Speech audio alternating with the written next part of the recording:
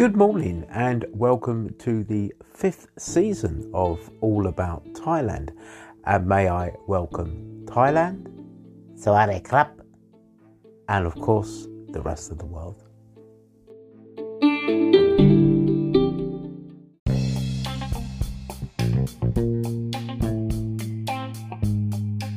Well, I hope everybody is just fine. Now, what I've decided to talk about today is the work in Thailand. What sort of jobs are available and within sort of companies as well. And just generally how you would go about it and some of the sort of the laws and the legislation surrounding it. So anyway, come on, let's do it.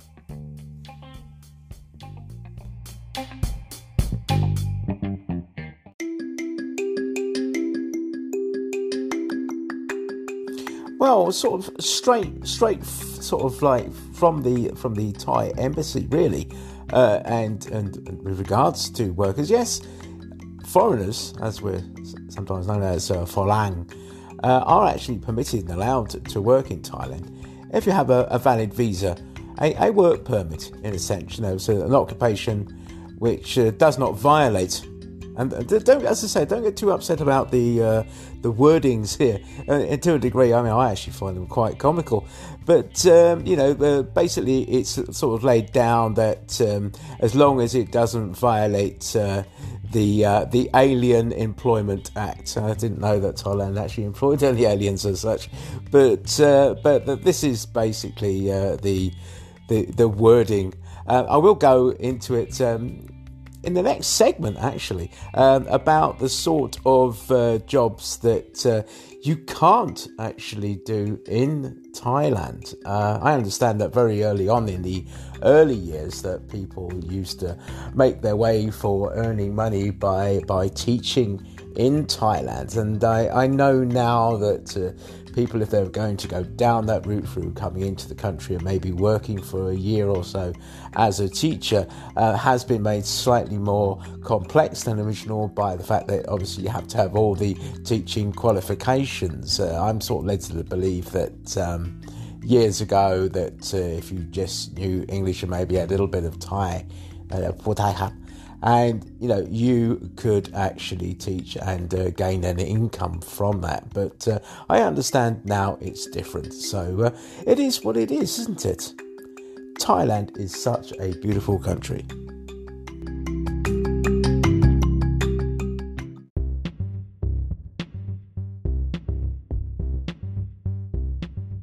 Well, as I said, I'm now going to actually list under the Alien Employment Act the following occupations that are actually that you can't do, and they are reserved for Thai nationals only, which I think is a good thing.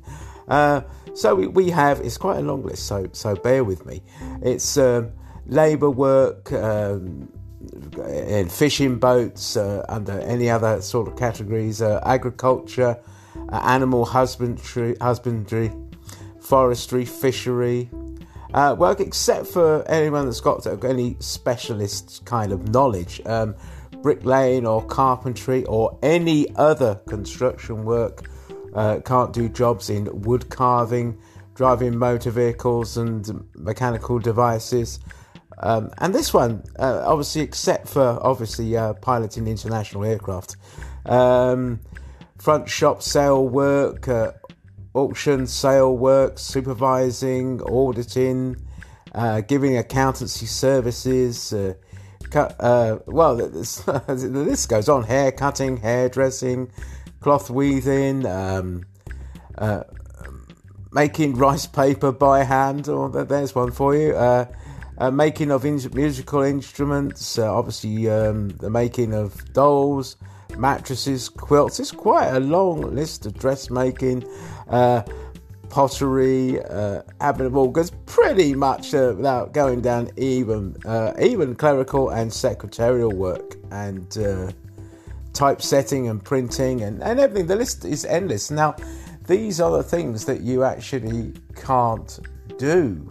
So it's quite a long list, and I believe it's actually done just to protect the Thais, to protect their jobs, which you can't blame it. I just call it jobs for Thais. And to a degree, half of me, 3/4, 99% of me thinks, that's not a bad idea, really, when you think about it, sort of protecting jobs.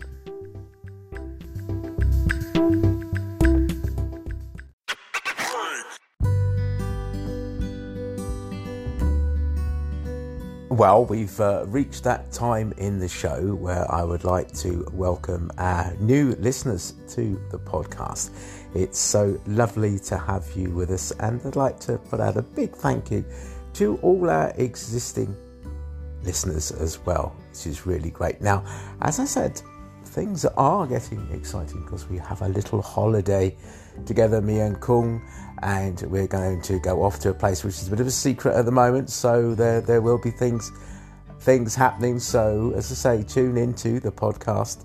And anyway, we're going to carry on a little bit more now about the jobs, and maybe I think I'll just go into roughly sort of the work visas and the work permits. Now, all this information is actually on the internet, and you can research it yourself as well. And I've come across a company which is very easy and good to use. It's a company called Siam Legal. I just thought I'd put it out there. They have helped me a lot in the past, and with giving of information and the passing on of information. So they are good. Anyway, come on, let's get right back to it.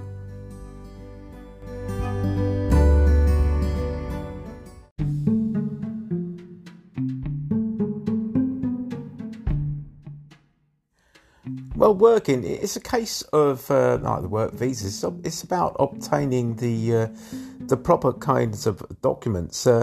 Tourists obviously are not allowed to work in Thailand, or they need to sort of get their visas changed to a non-immigrant B visa. A visa which is typically issued for the foreigners that are engaged in business or employment. It comes at it carries a 90-day single entry, or a year on multiple entry. These are quite important documents, and obviously the actual level of the what you need to earn is actually integrated in this. And I do know a few people, and I have actually been offered in the past work up in Bangkok. And but I obviously choose at the moment to remain the way I am. But working up in Thailand is good. The work that you can do, and why not go about it anyway? Now, there is a story. Never get low on stories. You know what? And I know how much you love the stories.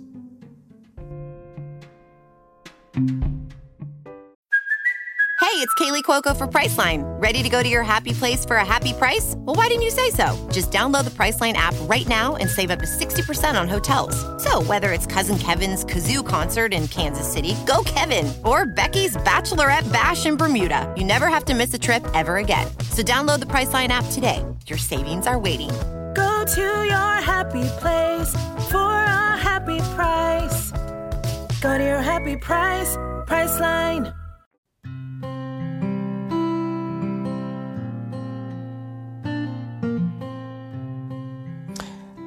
Now this story is, I'll try and sort of cut it down, is the fact that I was thinking at the time of setting up a food safety sort of thing with regards to going around to Thailand and helping them out with my knowledge on food safety. So I goes up to, as I say, with regards to Siam Legal, first time I did, and said, I want to start up a business. And as regards to food safety and going around and helping local authorities with regards to food safety. And they said, okay, you employ 2 Thai. Well, I wasn't planning on it. No, you have to employ 2 Thai. Okay, well, I could probably get them a wage and find them something to do with regards to it. And it might help me out in doing so. But then they said, obviously, where does the money come from? The business. And I said, well, I'm going to be fronting the money for the business and doing the money for the business. And they say, okay, you own 49% of the business, and the 51% of the business will be shared. And at this point, I sort of said, well, hang on a minute. What? You will own 49% of the business. So, but I've fronted the money up. So, I go down and sort of like think, oh, this is not good. This is not good. And sort of like say my goodbyes and rush out of the office. And he goes chasing after me and says, look, you have to understand that this is the way that in Thailand that the business is done. You don't own 100% of your business. To a degree, I suppose, when you think about it, people that have businesses in the UK, as an example, they get loans, don't they, and do things that way. But it was still quite a shock for me. So anyway, thank you ever so much for listening. Really enjoy you coming along and listening to us. And as I always say, stay safe. Love you all.